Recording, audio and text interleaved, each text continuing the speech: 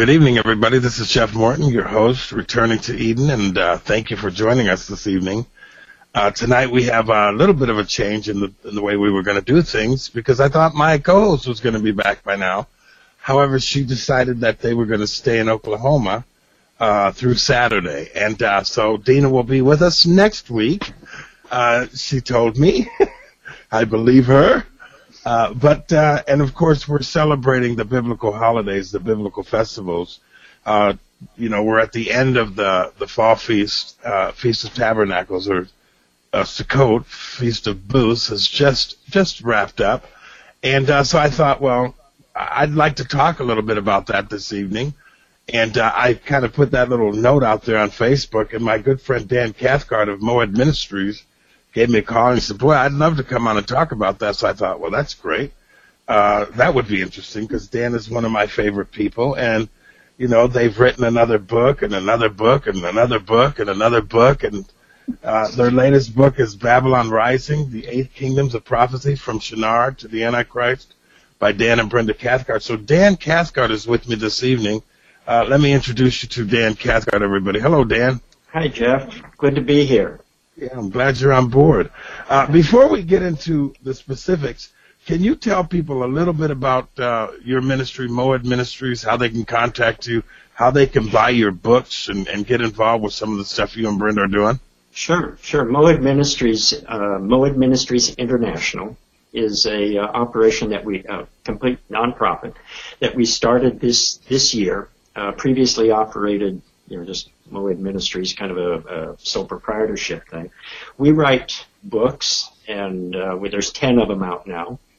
But Moed Ministries International, our vision and our dream is to be a community of interconnected small groups, to reach out around the world and connect small, isolated individuals and groups through the use of modern technology. We do live streaming, of course, which is very easy to do. We're on livestream.com. We're on Facebook Live with all of our Wednesday and our Shabbat service. But the key, what we're doing that's different, is we're connecting these groups in real time using video conferencing. And so someone who could be across the street or it could be across the water, like over in Europe or completely in the other side of the earth. And they connect with us real time via video conferencing. And they fully participate in our Shabbat service. And we just started doing the conferencing in July. And so it's kind of new and it's growing, and we're negotiating with some other groups to get them on board. We've had a group from Liverpool, England join us, and we've had groups here in Washington State join us, so near and far, and it just works fantastically. And the reason God led us on this journey is because people are out there and they are isolated, and they don't have a place they can go, so we wanted to give them that home. But we're Moed Ministries International. You can go online, moedministries.com or moedministriesinternational.com. That all works. And you can see our website. All of our programs are on that website. Our bookstore's on the website. All of our books are available. They're all designed for small group studies or individual study. And, so you can, there's years of study right there, from the simple to the more complex. And we just, love getting this stuff out there. We've got a lot of, we do a video every week, I guess I should say. We do a Wednesday teaching every week. It's broadcast tonight, by the way, at 7:30 on livestream.com and Facebook. And then on Shabbat, we meet with a group in our home around our conference table, and we connect with these other groups, and they fully participate, and we go back through that same teaching, and then we have discussion questions we put out, and people can join in the discussion around the table. And we just have a great time together and worshiping the Lord and fellowshipping together. And, so it's Shabbat and Wednesday nights. Yeah, so folks, I've been to their Saturday service. It's in their home. of course, I've known Dan and Brenda for 40 years. So, I know what they're doing, and I know the labor of love, and the ideal is to teach and to share and to glean the information. And I think I, too, understand there's a lot of folks out there that want to be connected to something, and, it's kind of difficult. So I think what Moed Ministries is doing by digitally connecting people so that you can study together, fellowship together, get to know people all over the world, that's what the Internet allows us to do, is a great ideal. I think something's being born here. So I'll check out moedministries.com. You can get all their books. Dan, did I see you put out another book after Babylon Rising? Yes, we did. Just 3 weeks later, we released another book, and it's called One People, One Heart. And it's based on studies that we did in our home over the last couple of years. And it's about the power of God that is released when we come together in one accord, just like they were in the book of Acts. Mm-hmm. And it demonstrates how that is possible. Even today, we can work toward that goal of coming together. And so it uses biblical examples of how that works and what is possible when it happens. Yeah, Dana was telling me, folks, just go to Moed Ministries. They've got all these different tabs on the website. You can click on them, and all the information's right there, including how to be a part of the digital linking and study groups that they do all over the country and apparently all over the world. So, Dan, I'm glad to have you on board, and Good to be here. We're going to talk about the festivals of the Lord. Mm-hmm. Now, before we get into the conversation, I got to let people understand where Jeff Morton is coming from. And, I'm learning so much. Like Dina says, this is a bottomless well, folks. It doesn't stop. And I'm going to kind of flip the switch a little bit on the whole concept of the festivals and the religious connotations that we've all come to know the Bible from. And I'm going to flip it over into a governmental type thing. Because often, Dan, and I think you'll agree with me, we're often talking about the Bible from a religious perspective. But it's actually a governmental situation that God is setting up, because he's setting up a kingdom. He's setting up his kingdom, which is not unlike every kingdom. And if we could just use the word country as opposed to kingdom, it might be a little more familiar to people. But God is going to set up his country in the earth, and then through that country, he's going to rule all the other nations. So there's a governmental system at play, right, Dan? Right. And I like something that you said a couple of weeks ago that kind of stuck. I think when we were doing the interview with Dina, you said that the Bible is not about religion. It's about how to be a citizen in the kingdom. Yes, exactly. And that really kind of rung a bell, and I've been mulling that over the last couple of weeks. Well, if we look at it, and I'm glad you brought that up, because this is this is so important to me, because I'm seeing things from a kingdom perspective, but I want to use the language of modern day. For example, we have all this stuff that's going on over the football stuff out in the field, and I like to call the place where insanity is the field, because that's where Satan was, okay? That's where Cain killed his brother out in the field. So if we look at what's going on out in the field, nobody's really showing. There's an argument in the United States of America about patriotism. And so I'm sitting here going, okay, so we honor the flag, we salute our country. Most countries do. Most people do. Most people, love the fact that they belong to a country, that they have a nation. They salute the flag. There's a certain patriotism that goes along. They go and fight and die for their country.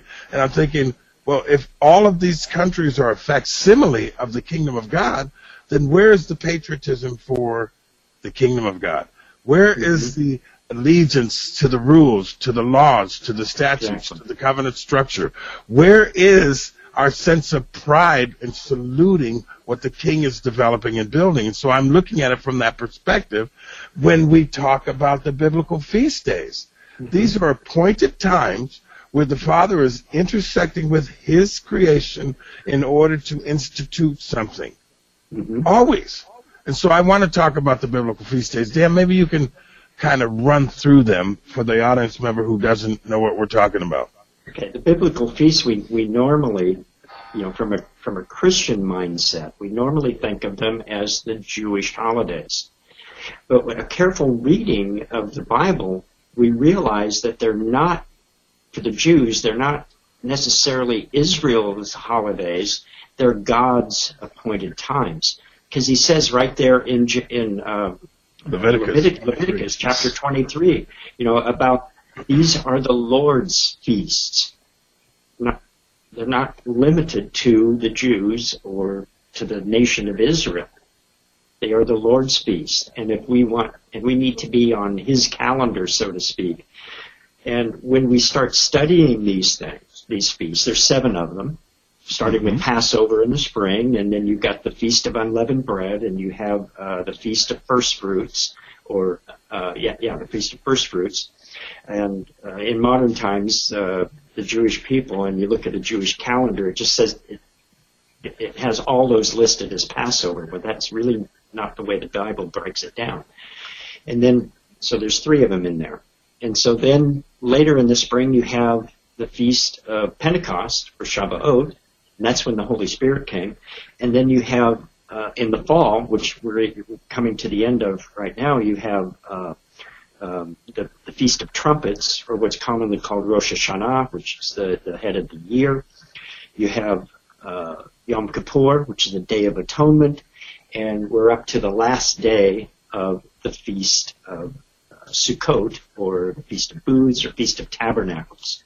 And that's what today on the biblical calendar is the last day of the feast. It's called the last great day. We're going to talk about that in a minute, but I want to back up a little bit here because let's talk about Passover. Dan, you and I both know that in Exodus 12, actually starting in Exodus 12:1, God calls the people. He gets Moses and Aaron together before they leave Egypt, and he says, "Okay, let's sit down, and we're going to talk about what I'm going to do." And the very first thing I want to do is we're going to kill a lamb. And folks, if you go through and you just read Genesis or Exodus 12:1, so we know that God is preparing to create a nation. And so he's leading these people out of captivity. And the very first thing he says to them is, we're going to celebrate this feast called Passover. So if we look at it as a feast, as a religious thing, okay, that's fine. But he's setting up a kingdom. So let's look at it as an appointed time based on a governmental system that he has in mind in order to bring about a nation. The very first thing he wants to do is Passover. So Passover is when the very first feast that ancient Israel, coming out of captivity, is going to celebrate. And you read that whole account in 12:1. But interestingly enough, because of the timetable of the Lord and how he does things, 40 years later, literally 40 years later, they've done this every single year now for 40 years. Guess what time the Father brings them out of the wilderness? At Passover. Yeah, Passover. It's right there, Joshua 4:19. It says, now the children come up out of on the 10th day of the first month. But if you don't know what the festival is, in fact, let me turn to it. Okay. If you don't understand the festival, and this is something that I love to talk about because when I first saw this, I was like, pardon my flipping through the scriptures, but I want to find this. When I saw this and when it made sense, because now I'm understanding how he does things, the calendar, it says here in Joshua 4:19, hang on, I got one of my older Bibles here. Oh, never mind, I'm too far away. Hang on. Joshua 4:19 says, now the people came up out of the Jordan or the Jordan on the 10th day of the first month, and they camped in Gilgal on the eastern border of Jericho. What I love about that is it doesn't tell you it's the Feast of Passover. But when you understand what the feasts are, you immediately connect that to Passover. So now we know that the Lord's plan was to bring them out on an appointed time, Passover. And the very first thing they're going to do 4 days later is kill a lamb. And that, when I first saw that, I began to see those instances where the feast days were in play. And I know we're going to talk about John 7 in the last great day of the feast, which is where we are today. But I began to see something. And so now, Dan, and I know you'll agree with this, when I started looking at calendar dates in the Bible, I started looking to see if they were festival dates and what was actually going on. And the Bible's full of them. Yeah, the New Testament is the festivals are all over New Testament scripture, but most people don't see it because we've divorced ourselves from that calendar.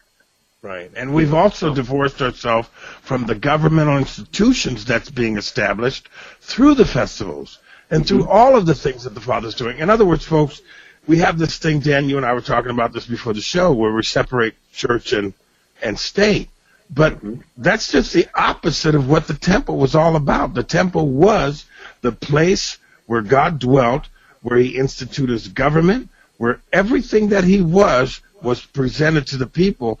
And so we have to look at it from that perspective, not this ethereal religious complex where all this heavenly stuff took place. No, this was where the governmental system of what God was doing in the earth was addressed. And if you really stop and think about it, folks, virtually every nation in the earth is patterned after the way God set up his kingdom. Dan, Feast of Tabernacles. The Feast of Tabernacles is, like I was saying before, this is the last great day of the feast. It's the 7th feast, takes place in the 7th month, and it lasts for 7 days. Now get that. There must be something about 7. Yeah. The number 7 in the Bible indicates or is equal to divine perfection. So today on the biblical calendar, the last great day of the feast. And here's something, a connection with the ministry of Jesus. All through the Feast of Tabernacles, every day they're doing what's called the water libation, or this water pouring ceremony. And so every day, the high priest and one of his assistants are going down, they're marching down to the Pool of Siloam, which is down at the bottom of the hill south of the temple, and they scoop out some water in a big jug, golden. It's made of gold. Okay, they scoop out some water, and this is called living water because it's fed by the spring of Gihon, and which, by the way, is the name of one of the rivers that flows out of Eden back in Genesis. And so they scoop out this water from, it's living water, and they take it up at this time of Yeshua or Jesus, it would have been Herod's Road. That's what it's called, and it's still there. You can actually walk on it. And they're marching back uphill to the temple, and it's thousands of people in Jerusalem at this time because it's one of the pilgrimage feasts. Over 2 million. Yeah, about 2.5 million, according to the historian Josephus. Yes. So who was there at the time? And so they're marching up, and the people are singing the praise psalms, Psalms 113 to 118. You can go back and read those, and it's just these amazing connections. And so when they get up to the temple, they pour water and wine together onto bowls that are on the altar, and it pours out of these bowls because it's got some holes in the bottom, and it mixes together. And in this, and they're singing these songs, and they're waving these giant palm branches, and dancing and singing around. And this is part of one of the things. And so they're pouring this living water at the altar. Okay, and there's all these people there. But get this. Here's Yeshua and all his disciples. They're there in the temple because it's a pilgrimage feast. They're required to be there. And Yeshua stands up, and we read about that in John 7, verses 37 through 38. So this is what's happening at this time. Jesus stood and cried out, saying, "If any man thirst, let him come to me and drink. He that believeth on me, as the Spirit hath said, out of his belly shall flow rivers of living water." So he is claiming messiahship right there, and everyone there who hears him will know it, because he's claiming to be the fountain of living water. Go back and read Jeremiah. Go back and read Ezekiel, and especially Jeremiah, where it talks about the living water. And this is happening on this last great day of the feast. This is just, when this happens there in John chapter 7, this is just 6 months before the next Passover, where he will be crucified at that next Passover. Now, I got to jump in here. Sure. Because we only got a half hour, folks. I kind of want you to kind of get the whole thing here. Because in Herod's temple, the Shekinah of the Lord was not ever present. It was not there. Not in the second temple, no. The second temple wasn't. So when Jesus stood up, we have to look at this from their lens. He's claiming to be the Shekinah in the temple. Mm-hmm. There's so much going on there. So now he's saying that the Shekinah, the glory of the Lord, the living water of all that he is before you. I mean, I was sitting there listening to you, Dan, and I was getting goosebumps. And the very reason that they're doing the water libation ceremony, and I'm sure Dina can add layers and layers and layers to this, but it was because of the Shekinah, the Shekinah glory of the Lord, and he stands up and says, I'm the reason you've been doing this for 1,500 years. Mm-hmm. This is who I am. He's declaring himself to be the very reason all of these things were performed in the first place on the great and last day of the feast, the greatest feast. This is huge.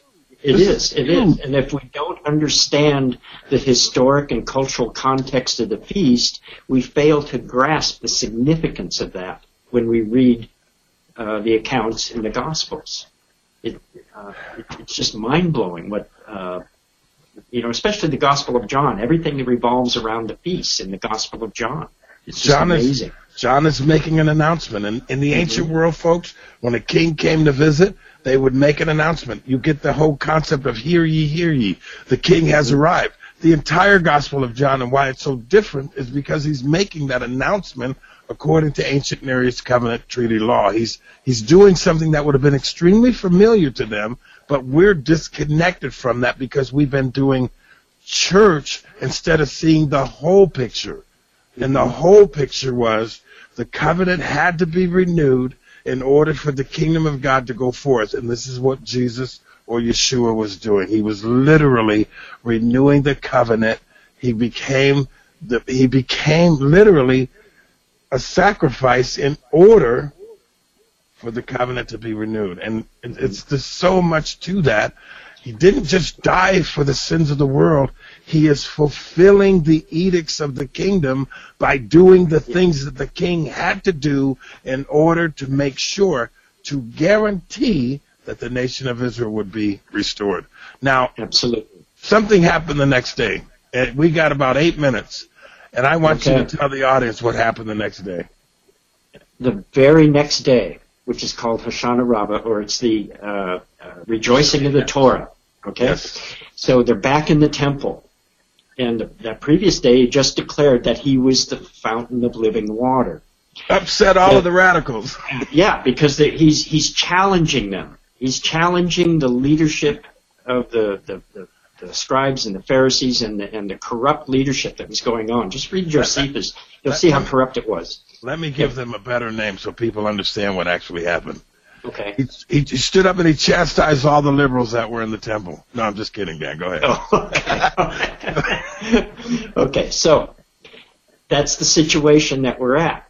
And so the ones that want to trap him, they want to catch him doing something wrong so they can accuse him and belittle him in some way. And so they bring a woman who they claim was caught in the act of adultery. So what happens there? So I kind of lost my place here. So by doing so, they're violating the Torah itself in several ways. One, the entire celebration, Dan. The entire celebration. Celebration. And they brought only the woman for judgment, which they're not supposed to do. Read Leviticus and Deuteronomy on that one. And they didn't bring two witnesses. So there's two violations right there. And a third violation was that of Jewish civil law. Only the great Sanhedrin could try capital cases. And the Sanhedrin was not meeting because the Romans wouldn't let them. Right. And so they couldn't do it. But they're trying to do it anyway and catch him doing something wrong. But what happens is they come and they ask him what would he do. Okay? He quietly stoops down and he starts writing something in the earth. With his finger or with something, he writes it down there on the earth. And so we can kind of infer what he's writing. Look at Jeremiah 17, verse 13, where it says, O Lord, the hope of Israel. All who forsake you shall be ashamed. Those who depart from me shall be written in the earth, because they have forsaken the Lord, the fountain of living water. Just the day before, he was declaring himself the fountain of living water, and they are forsaking him. So was he writing this verse? He actually, if you read the account in John chapter 8, down twice, he went down twice. So I think he was writing this verse once. And then there's more going on there. And then he stoops down and he writes again. I believe he was writing their names, yes, the names of those scribes and the names of those people who were accusing. And then he says to the woman, where are your accusers? And he says, go and sin no more. They couldn't trap him. I love that story because people, you have to kind of get out of your comfort zone, get rid of the airplanes, the televisions, the Nikes, and put yourself back 2,000 years ago. Mm-hmm. Now, listen carefully to what I'm about to tell you. He stood up and declared who he was the day before. And this is a great big deal, and you've got these people that are saying, no, you're not, and we've had enough of you guys, and there's a whole bunch of false prophets and all this stuff, and now you're declaring yourself to be king. Then the very next day, they realized, because they knew that scripture in Jeremiah, they knew those things, that's what they've been studying their whole lives, they knew that what he was actually doing was fulfilling a prophetic message that Joshua or that Jeremiah wrote. The difference was they were the ones that he was writing about, and they knew it. And it says one by one they left. Why I love this story, Dan, and this account is because it takes the whole story out of a faith-based thing into this is the king, and he is condemning these men. But the interesting thing that happened, or I should say didn't happen, is nobody died that day. That's right. Nobody died. That's right. So we saw his mercy, both with the woman and those men. Now, they had an opportunity to repent. They had an opportunity to turn around. They walked away one by one. So, folks, we're running out of time here, and Dan, I know it goes real fast, but it does. Go to Moed Ministries. Dan and Brenda are teachers. I mean, his wife is actually a teacher. So if you want to learn these little nuggets and these things, they're really not nuggets. They're the way that the world was 2,000 years ago. And when we can become part of that world and see it through their lens, because remember, the Bible was written to these people, not to us. But it's for all generations. And Dan, I'll give you the last word. Yeah, the thing about the way that we approach our teaching is that we look at Scripture from a historic perspective, from a linguistic perspective, and from a cultural perspective. So it was written 2,000 plus years ago to be understood at the time it was written to the people it was written to. So if we put ourselves into that mindset, if we understand that culture, then we can more clearly understand the scripture that we're reading that's handed down to us. And so that's the way we approach our studies. But yes, come and join us. Visit us at moedministries.com. All of our videos there, it's all free. We don't charge anything to watch the videos. All the links are there right on our homepage, and you can find just hours and hours of material there. Come and join us via livestream.com. Contact us if you have a small group and you're interested in joining us real time in Shabbat. And away we go. We have a good time studying together and learning. We're all learning. Well, Dan, I appreciate you coming on board and helping us out while Dina's gone. And folks, I do encourage you. I've read the book Babylon Rising, and the thing about this book here is it's not a book about prophecy. It's a book about education. It's teaching you how to look at this from a different lens. And I highly recommend Babylon Rising, the 8 Kingdoms of Prophecy, from Shinar to the Antichrist. And when we say the word prophecy, get it out of your head that God told these guys to tell us what the future is going to be. That's not what prophecy is about at all. And we explain that in there. Yes, you do. And they explain a lot about 4 chapters in before they even get into the book. but you need that background. And so I recommend Babylon Rising, The Eighth Kingdoms of Prophecy from Shinar to the Antichrist by Dan and Brenda Cathcart. Go visit them, moedministries.com. Yeah, and, just one more thing. Say. Yes, sir. Just one more thing. Sure. The books are also available on Amazon worldwide. So yes. if you can't get them from us, we just ship to U.S. addresses from our website. Go to Amazon.com. Anywhere in the world, you can buy it and it'll be shipped right to you. But I tell you what, folks, if you get it from them, they make more money. Bottom line. So, goes to the ministry. Listen, Dr. Dina Dye is going to be back next week. I'm pretty sure of that. I might not be here next week, but she will be. I have a class that I'm trying to work out a schedule on. So, anyway, folks, we appreciate you joining us. I'm returning to Eden. Thanks, Dan. Appreciate it. Thank you. Thank you. And we'll see you all here next week. God bless you all. And I'm looking forward to the spring festivals, the appointed times of the Lord. So God bless everybody. Yeah. Shalom, my friend. Shalom, shalom. Bye-bye.